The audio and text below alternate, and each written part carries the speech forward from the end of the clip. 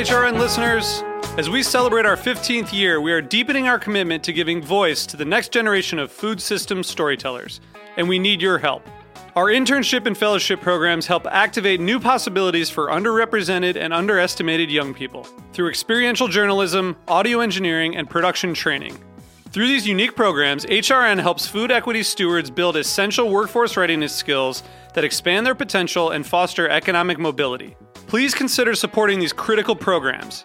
And with a minimum donation, you can be entered to win a dinner for two at an amazing restaurant in one of 8 cities and tickets to a concert at a great venue in one of those cities.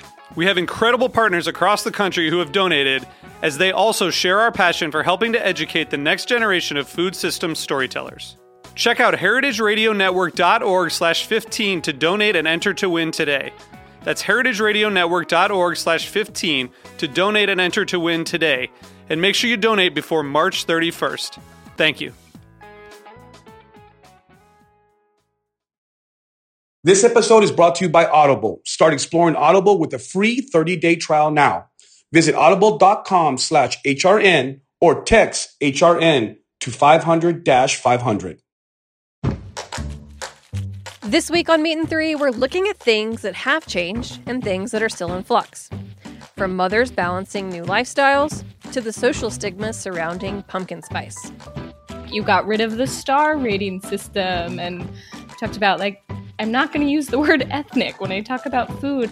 They recognized that safety was our motivation, and they were very receptive to the changes, understanding what we were trying to accomplish. A cupcake or a piece of bacon or a glass of rosé is not inherently gendered. Tune in to Meat and Three, HRN's weekly food news roundup, wherever you listen to podcasts.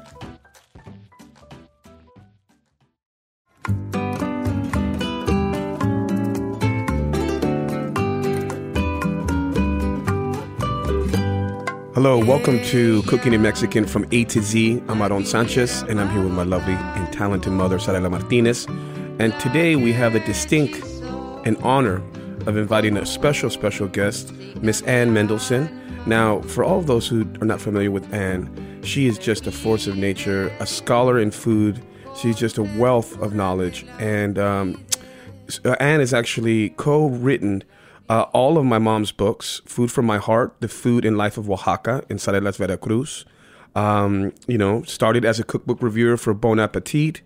And in 2010, she was awarded a Guggenheim Fellowship. That's a huge deal. She helped found the Culinary Historians of New York, and she's a contributing editor at Gourmet, as well as New York Times Dining. So with a warm welcome, we say hello, Ann. How are you? I am delighted to see you. I've known this kid since he was 15. 15, yeah. And I've been working with you for, I don't know how many years, 20 years, 30 years now. It's unusual to have a co-author for 3 books. Usually co-authors get into horrible fights and they never talk to each other again. But Ann can do my books for here to eternity. That's awesome. Well, today on Cooking in Mexican from A to Z, we're going to be focusing on the triple bounty of squashes. So we're talking about the blossom, the fruit, and the seed. And since you are the authority in all things that come from the ground and other things, let's talk a little bit about the different variations and the different parts of squashes and the seasonality of it, and just a brief overview of the world of squashes. Well, if you want to start an argument, just ask somebody to define squash. What is a squash? Because they can be so many things, and they can be used so many ways. And it was the peoples of the New World who took these tiny little bitter wild things and turned them into just a wealth of incredibly different kinds of plant that can be used for different purposes at different stages of maturity, as Sarela reminded me. And you would hardly know that this little zucchini here is a squash. And then there's this 150-pound monster somewhere in the Andes that's also a squash. And different parts of them can be exploited and were exploited by all the pre-Hispanic peoples from the ground up. Anyhow, they would use the vines, they would use the leaves, they grew them into... The flowers, we can't forget the flowers. Yeah, the flowers, which happened before anything else. We can talk later about there being two sexes of flowers, male and female. And you could take the fruit, it is botanically a fruit, though you use it as a vegetable, at different stages. When it was young and tender, this is what we in America call summer squash. You could let it mature to its full size when it would have kind of a hard rind and the firm flesh inside, and that would be a winter squash. And you could cut it open and take out the seeds and use them the way people in old world cuisines used nuts. They didn't have very many nut trees in Mexico. I think maybe pecans was about it. So the pumpkin seeds, they did duty for nuts in all kinds of sauces and moles. And, you know, this, one of the things that fascinates me about Mexican culinary culture is that they use a plant at every single stage of its development. You know, interestingly, to me, the interesting thing is, like the seeds we were talking on the way over here about, you know, people normally think of it as using them as snacks. You know, here you toast them, but actually in Yucatan, it is a huge ingredient. We were talking about two main dishes that sauces. One of them is called Ciclipac, and don't ask me to spell it right now, but it starts with an X. And the other one is called papazules, which are this egg, hard-boiled eggs, tacos, where they make a sauce with the pumpkin seeds that they manipulate. You have to tell me how they do it, because they manipulate it until the seeds excrete this oil that is then used to decorate the plate.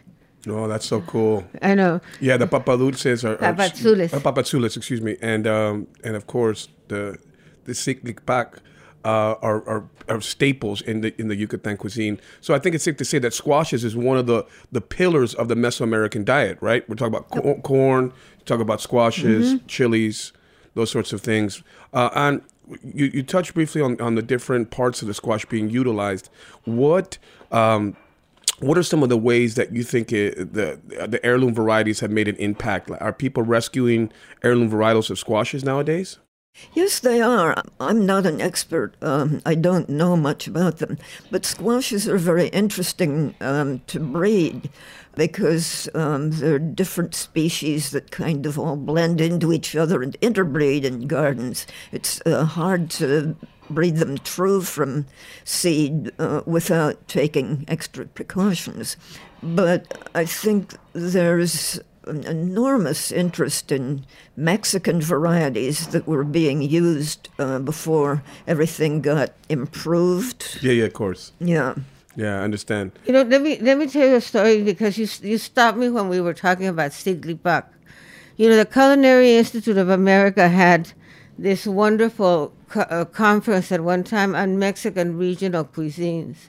And they brought this cook from Yucatan, Silvio Garcia Moreno, something like that. But he became very famous. And he did the opening lunch to this conference. And they built a pibe, which is the hole in the ground to cook the pork, to make cochinita pibil. And he had every little classic dish for this lunch, including Ciclipac, which is like a ground pumpkin seed salad. Anyway, so after lunch, we brought him up on stage, and we introduced him, and everybody stood up and started clapping, and he started crying and crying and crying and couldn't stop crying, and finally stopped and said, "I thank the Culinary Institute of America for allowing me to put the name of my community so high." That's beautiful. Yeah. There's a lot of pride there in the Yucatan.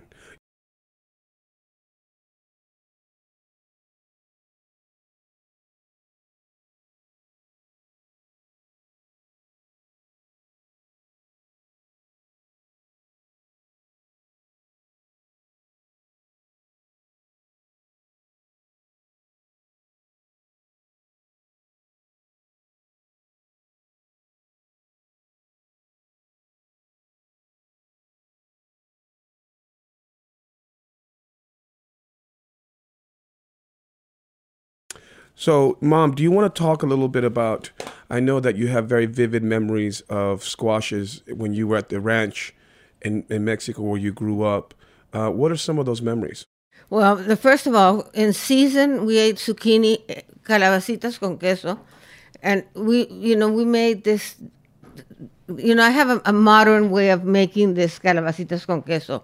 Let's say that you have made a salsa with tomato, scallion, jalapeno, and cilantro.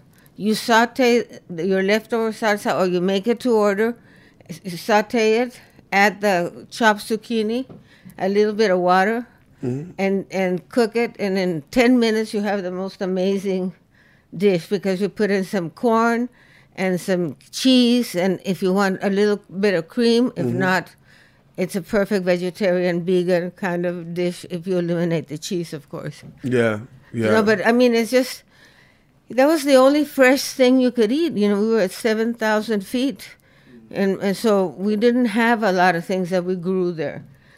And what state of Mexico was that in, Mom? That was in Chihuahua. In Chihuahua. But the thing is that that we also had this thing that was wonderful, was a treat.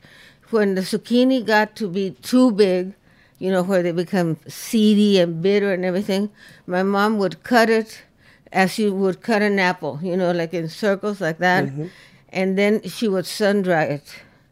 So then in the winter, when we didn't have anything fresh, she would make a stew with that. Oh. And they were called bichicoris. And that's part of the Yaqui tradition.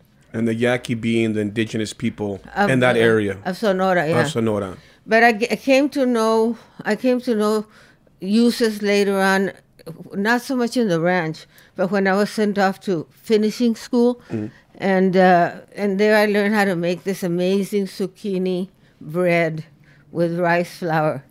And I think, was that in your mom's book or your book, Mom? My book, yeah. Food from My Heart, the whole story. Yeah, I remember that recipe very distinctly. And let's talk a little bit about some of the different parts of the squash, right?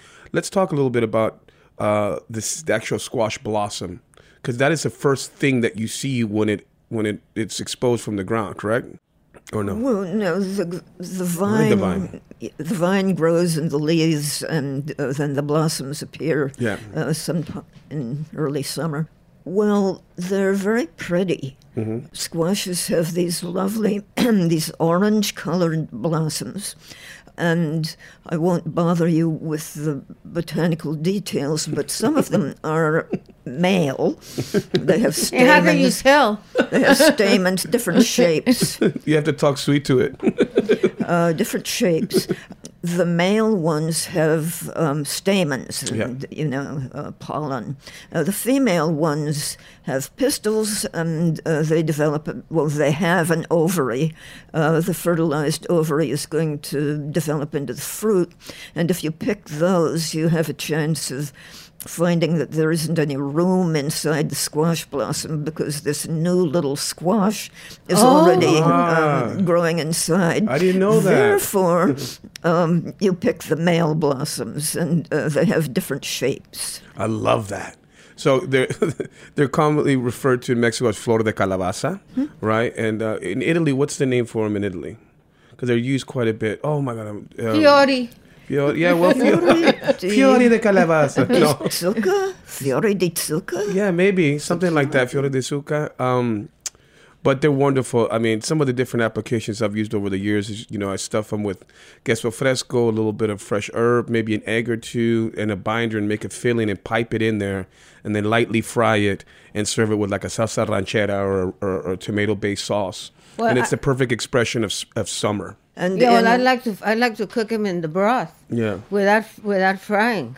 You stuff them and turn like that, and then cook it like that, or make it into a frittata. Yeah, they're great too. Well, Americans love fried food, Mom. That's why I go that route. In Italy, they also dip them in a batter and deep fry them. Almost like the same batter you would do like a fritto misto with.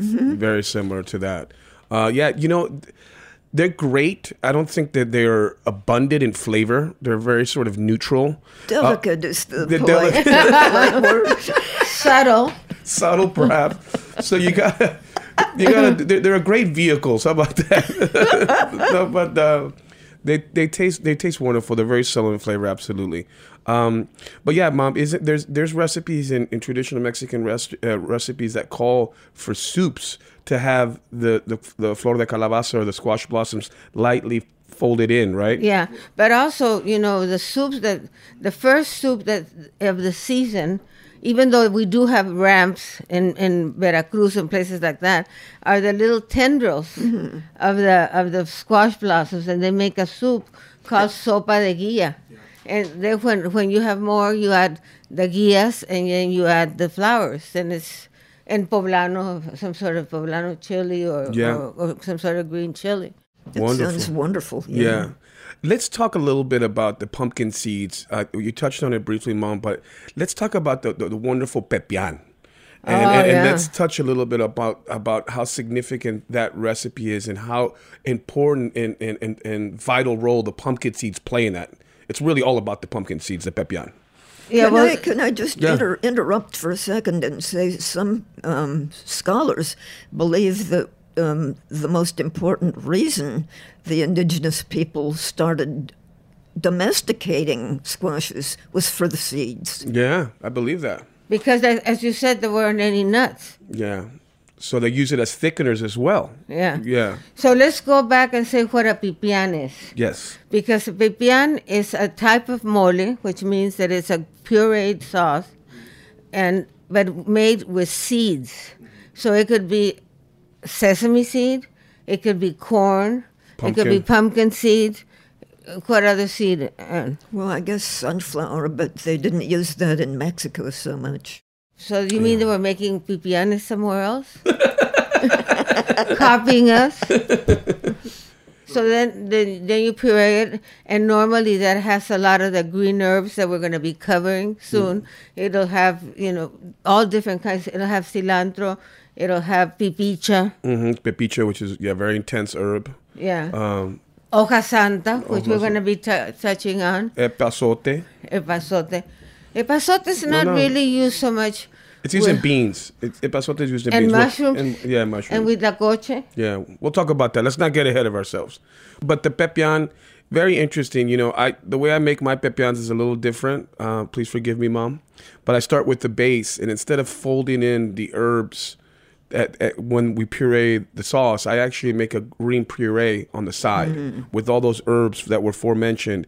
And then when I'm going to serve the dish, I put that fresh green herb puree in the pepián to kind of make it really green and vibrant. Yeah. So I do a little different. So well, of course, that's while you're a star. No, not at all, Mommy. Not at all. There's another aspect of this is that people were making pipianes in Mexico before the Spanish got here. It's one of the oldest of the indigenous Mexican dishes. Yeah. And I think the Spanish were interested because they also had sauces that were made from ground nuts, like the Catalan romesco. Yeah. So they recognized, here's something, this is a cuisine. These people know what they're doing. Absolutely. I have a very good description of the mixing of Spanish and Mexican ingredients.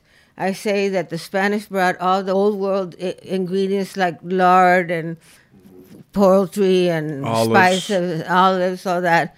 And the Mexicans contributed all the native ingredients that we're covering in this series. And they adopted each other's ingredients and cooked them their way. And then the Mexicans took the Spanish ingredients and cooked them their way. So this huge, wonderful cuisine was born out of the two. But, Anne, how did the pumpkin go all around the world, so fast? People must have just liked it. The Spanish and the Portuguese, they took these things that they cannibalized from the New World. They took them all around the planet. So the squashes, and have we done with the squash pumpkin distinction? Can we ignore that? Yeah. They took squashes, and pumpkins were among the squashes, back to Europe, and people. Well, I think in England, nobody knew exactly what to do with them except breed them into monstrosities like vegetable marrows that win prizes at fairs and taste like cardboard. In Austria, they said, aha, and they planted these pumpkins, and they used the seeds to make an oil. They didn't do it like these Yucatecan cooks making the papazuelos. They just took the seeds and ground them all the way and extracted the oil. And it's one of the most interesting tasting and high-priced flavoring oils there is. Then the big meaty pumpkins, they got to Africa. The Africans did wonderful things breeding them there and took them back when they were enslaved, took them back to the Caribbean plantations. And Sorella knows about the influence there. Oh, yeah, because, in Veracruz, when Cortés landed there in 1519, he already had an African slave with him. And they brought all their foods, like the roots and the malangas, the yucas. That's all associated with African cuisine. Plantains. And one of the things that I learned that is probably what my favorite recipe in my book, Sarelas Veracruz, is this pork with a pumpkin sauce. And, there too, they cook things twice. So you cook the pork and then you cook the pumpkin in the pork stock. So that's another layer of flavor, which is one of the things that characterizes my cooking. And then it has the certain kind of spices associated with African cooking, which are the cilantro seeds, which you have to tell me why, and then the cumin and a little bit of vinegar. And it's the simplest thing to make, and it is fantastic. So you've cooked it many times for us, Mom, and I have to say it's one of the most delicious dishes in your repertoire. Yeah, and it's when you say a sauce, it's more like a loose puree. Mm-hmm. You know what I mean? But if you puree it more, it makes a delicious soup. Yeah, there you go. It is truly delicious. So that's one of the recipes that's featured in your most recent book, Sarelas Veracruz, right? Uh-huh. Mexico's melting pot. All right. So. And you talked about the Portuguese in different places getting the squash kind of migrating around the world. Mm-hmm. Do you think that's because it had really good? It was able to sustain itself and kind of not go bad basically for the layman. I think it's a very versatile plant. Yeah.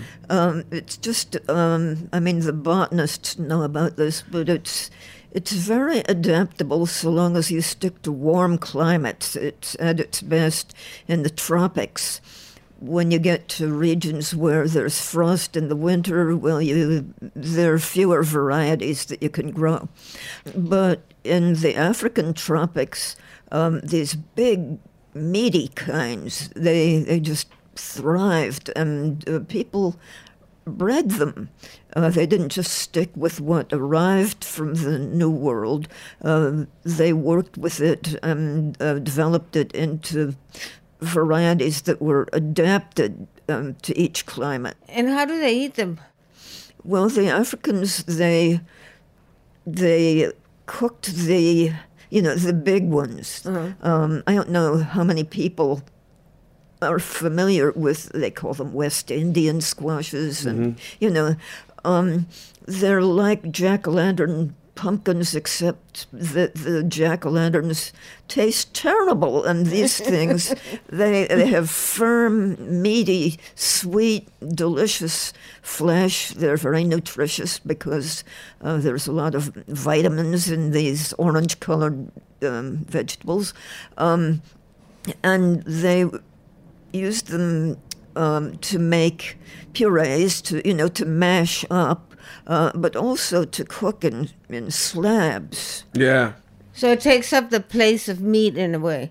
Yeah, it has that very meaty texture. Yeah, the West Indian pumpkin that you had just mentioned, also called calabaza. And, you know, in the Puerto Rican culture, there's a very funny thing. When you start dating somebody, you put in a pumpkin in your fridge. You can either cut it in half and do a big old piece of it. And if it goes bad, it means that person's not good for you. So, because they're very durable. They're very so you can put them in your fridge and they'll last forever, even cut open.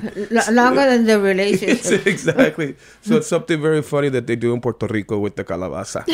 Well, So you know, the other thing is that the pumpkin seeds and the pumpkin are used for candies. You know, one of the things that I like the best of all is this. You know, calabaza and tacha, no? Calabaza and tacha, where you cook it in piloncillo, and then one day cook it, and then you take it off the heat. Then the next day you cook it again, take it off the heat, like until the syrup has condensed, and all the little tendrils of the pumpkin become crystallized. So when you're eating them, there's a little crunch, and it's just wonderful. And it's a great little snack that you can carry with you. It's, you know, it's like one of these little sort of confections that are just fantastic. And I think some of the calabazas, I think, do a great job of living in both worlds, sweet and savory. It's one of those few ingredients that can play in both arenas and really just be truly delicious. And the zucchini, you know, the other way that I use them is that I shred them and make them into cakes, into little zucchini cakes. Yeah. I learned that from my Turkish boyfriend, Aytun. Yeah. What are they like? Are they like tortitas? Yeah, the tortitas are like fritters. Yeah, like they were delicious. Mostly herbs. The zucchini, which you have to salt the day before, and then squeeze out all that bitterness. Mix it with some cheese, queso cotija or añejo. Then you put it in all sorts of herbs, cilantro, perejil, you know, whatever herbs you want. An egg, you form them into tortitas, you fry them, and then you serve them. And these are one of those things that actually are tasty when they sit for a little bit. Yeah. Like, you don't have to necessarily serve them right out of the oil or you know, or as soon as you cook them, they're delicious. Oh, I love those in Turkish restaurants. Yeah. Mouchouer, they're called mouchouer. Mouchouer, yeah. And, I just think they're fantastic. So the idea, right, we're talking about squashes and pepitas and flor de calabaza. You know, when we talk about the tendrils and it's all the delicious parts of it, are there recipes out there that utilize just the tendrils, Anne? Or are they used primarily just for crop cover? Because I know that's something maybe we haven't talked about. Yeah. What they do is that they plant the corn, the beans, and the squash together. And the squash is a cover, and it provides the nitrogen, no? Yeah, it's this vine that just spreads out. It has wide leaves that make good shade. Yeah, and there are recipes just for the tendrils, the caldo de guia. Yeah, absolutely. Yeah. Speaking of zucchini, a good friend of mine, Jimmy Bradley, who I owe a lot to, really helped me start my career. He, at his restaurant Red Cat that he had for many years, 20 years, he had one of his signature dishes was sauteed zucchini, a little bit of garlic and almonds on top, and toasted almonds, and with some shaved Parmesan on top. And it was just wonderful, simple, and I can still taste it. So a little shout out to you, Jimmy Bradley, who also had his own show here on Heritage Radio Network. So it's a lot of love for him. You know, the other thing, people don't cook zucchini so much at home. But what I do is that I slice them thinly all the way across and put them in a pan, brush them with garlic and olive oil, and broil them. And it makes a delicious vegetable dish. Of course, I put like chile limon on top. Oh, which is great. Yeah, chile limon on top. And then I serve it, and it's a perfect diet food and something that you could do like in a flash. You cut them lengthwise? Yeah. Lengthwise. Yeah. I like doing them like that. I like to score them too, you know, and really sort of open them up so all that beautiful flavor can get in there. Let's talk, Mommy, about the calabazas.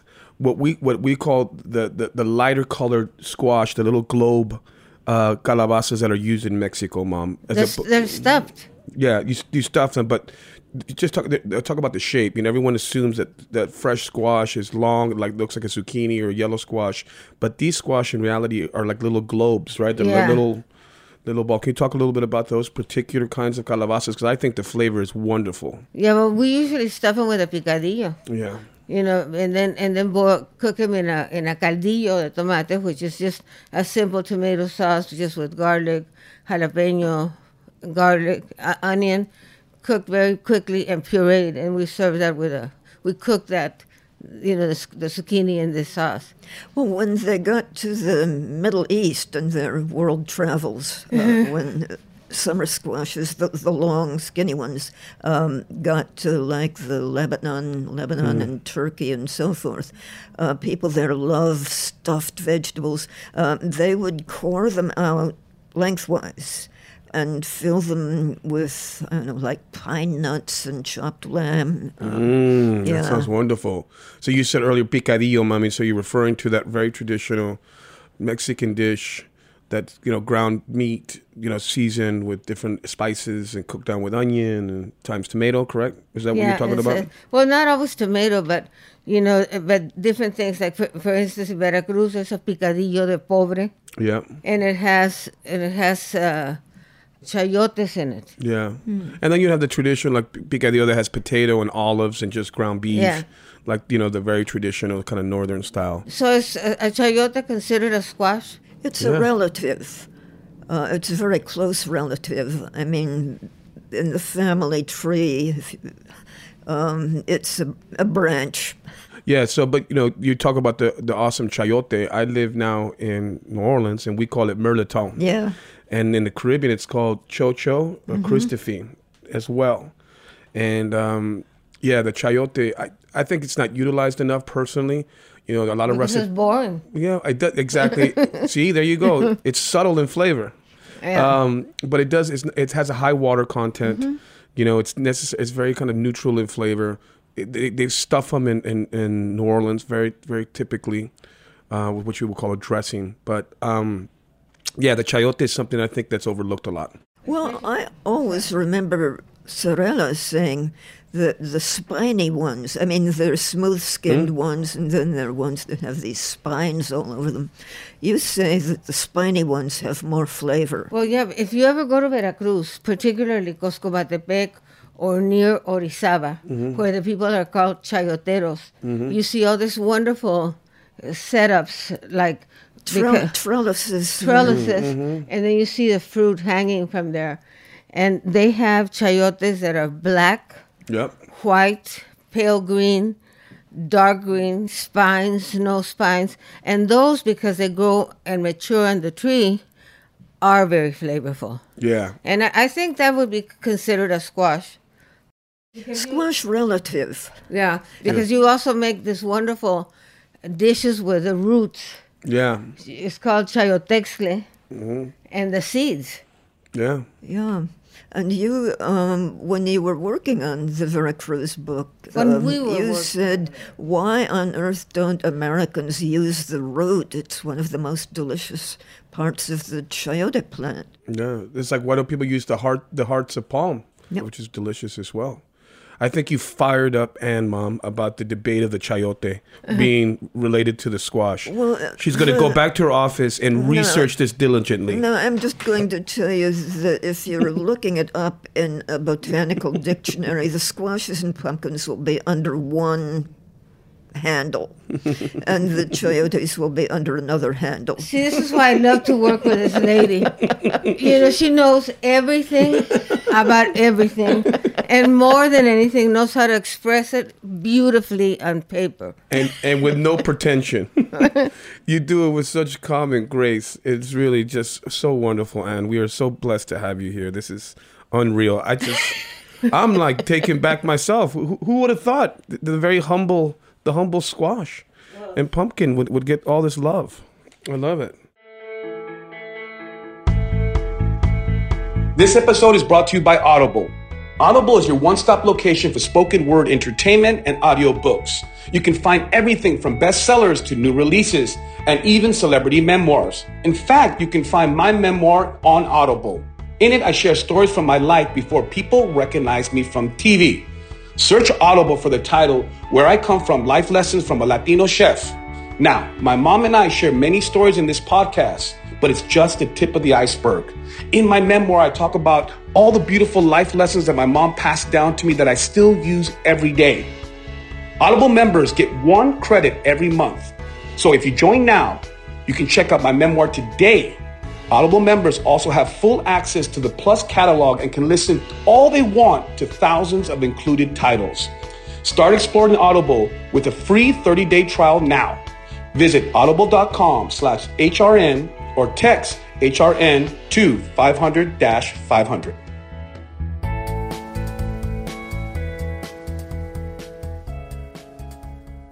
All right, Mom. So we talked a lot about different recipes, applications, maybe some stuff I do at the restaurant, some stuff that you've done growing up and eaten. What about the soups? Oh, the soups is a whole world unto itself. I think the most well-known one is, for me, is my mom's cocido. Think of a New England boiled dinner. And my mom had a very particular way of making it. She would get the meat, like the one with the marrow in it, the shank, and then some other good meat, and she would cook that for maybe an hour with some mashed garlic, because my mom loved to mash garlic, and some tomatoes, just peeled and cut in fours. And then she would cook that for about 50 minutes, and then drain that soup. Then she'd bring the meat back into the pot, add some more water, and I'll tell you why she drained that soup. And then you add all the vegetables, including the zucchini, but little by little so that they would all be at the perfect, degree of cooking. So there'd still be a little, bite. Then she would take that stock that she reserved, and that is what she would serve you. Mm-hmm. And then add, so that was like a pure beef, wonderful flavor. And then she would add, then she would add all the vegetables, and one of the vegetables was zucchini. So, of course, you would immediately finish the soup, and then she would bring out vinegar and oil, and she would pour it over the vegetables. My God, this sounds exactly like a pot au feu. Yeah, pot au feu. I was about to say that sounds wonderful. Yeah. So that was one soup, and in El Paso, when you all were little and I was being a social worker, there were places there where people would go eat just caldo. Mm-hmm. The cocido, that's all they served in communal tables, and you would go and some of them had rice, because a lot of people like to add the Mexican rice, other ones had chickpeas. So, but that was the cocido, and it's still very much used in different parts of Mexico, where people just go have that for lunch at communal tables. Yeah, I remember being in Tepeji de Rio, outside of Mexico City, and then we had a lamb barbacoa, or it might have been a mutton barbacoa, but it was cooked in a pit, and underneath what they did is they put a bunch of cabbage and chickpeas, and then all of the broth from the roasting of the lamb fell in there, and they call that consommé. Yeah. And that right there, and they'll put some zucchini in there, and that right there is the essence of the animal. Yes. Oh, man, that's delicious. Yeah, it's like the masita. Yeah. Where they put the cracked corn in it, the lamb on the top, and then it drips on it, and then becomes this wonderful mash. Yes, definitely.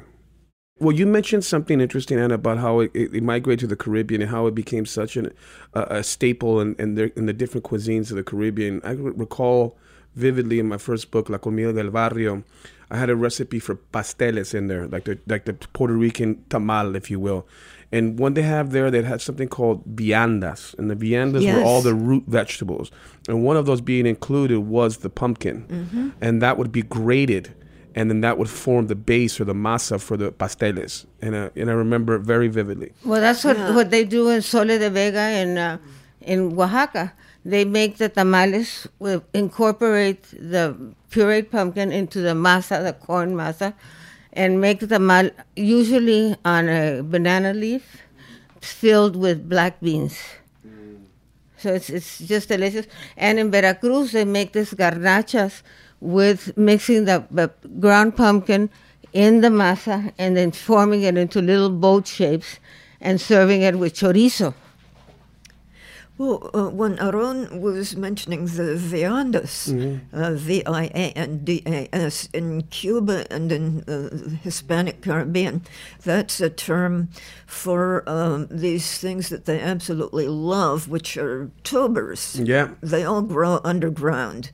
The like ñame. the ñames, the malanga, The boñato. The yuco, boñato is like this white sweet potato. Yep. And the only thing that they include that isn't an underground vegetable is the pumpkin. Yeah, exactly. You're right. Absolutely 100%. And that is just wonderful. You're absolutely on the same page. I remember going to the market there, the mercado there on Essex Street around the corner from my restaurant, and they would have all those wonderful tubers. And I remember very vividly seeing this machine that someone jimmy rigged, that it looked like a half a blender with like a washing machine that was used to grate the tubers to make pasteles. And I remember seeing it right next to a stand. It says para pasteles. I'm like, oh my God. So, well, Ann, we are just overwhelmed and so grateful for your presence here. We had the pleasure of inviting Ann Mendelsohn, a writer, culinary historian, and more than anything, a member of our family. You have known me since I was a child. You have been an integral part of every holiday we've had. You had just always been there. I consider you an aunt, a mother figure, and it really, really gives me a lot of joy that you are here. We couldn't be more grateful. If people want to reach out to you, Ann, and continue to get some of that wonderful knowledge that you contain, how can they get in touch with you? Well, or do you not want people reaching out to you, Ann? I can give you my email. Yeah, that's good. Yeah, the email. Okay. It is ANNEMendelson.com. Outstanding. And then, we've mentioned a lot of recipes today. Mm-hmm. So I will make sure that you have everything in there except the siclipac and the papazules. Because I'm sorry, but I was never able to to extract that oil from the pumpkin seeds. I just buy some from Austria and put it in there. But everything else, you'll find the cocido, you'll find the zucchini cakes, you'll find the calabacitas con queso, which are the most important recipe in my life because every time I make it, it takes me back to the ranch where I grew up in Chihuahua. And everything else. And besides that, you can always write to me, and if you need a recipe, I'll post it. Oh, where do they find you, Mom? At Sarela.com. Outstanding. And for all of you, I know I mentioned the pasteles recipe. I have it in my first book, La Comida del Barrio. I'll make sure that I post it on my website, chefaronsanchez.com. And again, you can write to me at chefaronsanchez.com, and I'll make sure that I get back to you guys. Or I should say my assistant. But I will definitely read it and definitely give my feedback. So we want to thank all of you guys for listening here on HRN. We are over the moon. We had a lovely guest today, Ann Mendelsohn. She has enlightened us. She has brought us joy and put smiles on our faces. So we'll see you next time on Cooking in Mexican from A to Z. Gracias.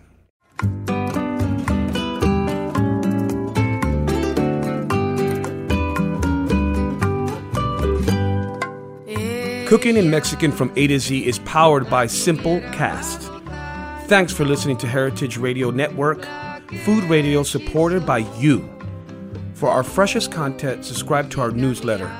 Enter your email at the bottom of our website, heritageradionetwork.org. Connect with us on Instagram and Twitter at heritage_radio. You can also find us at facebook.com/Heritage Radio Network.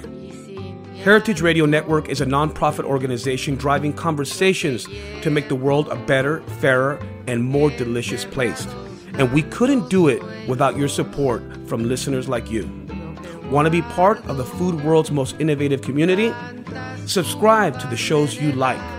Tell your friends, and please join the HRN family by becoming a member. Just click on the heart at the top right of our homepage. Thanks for listening.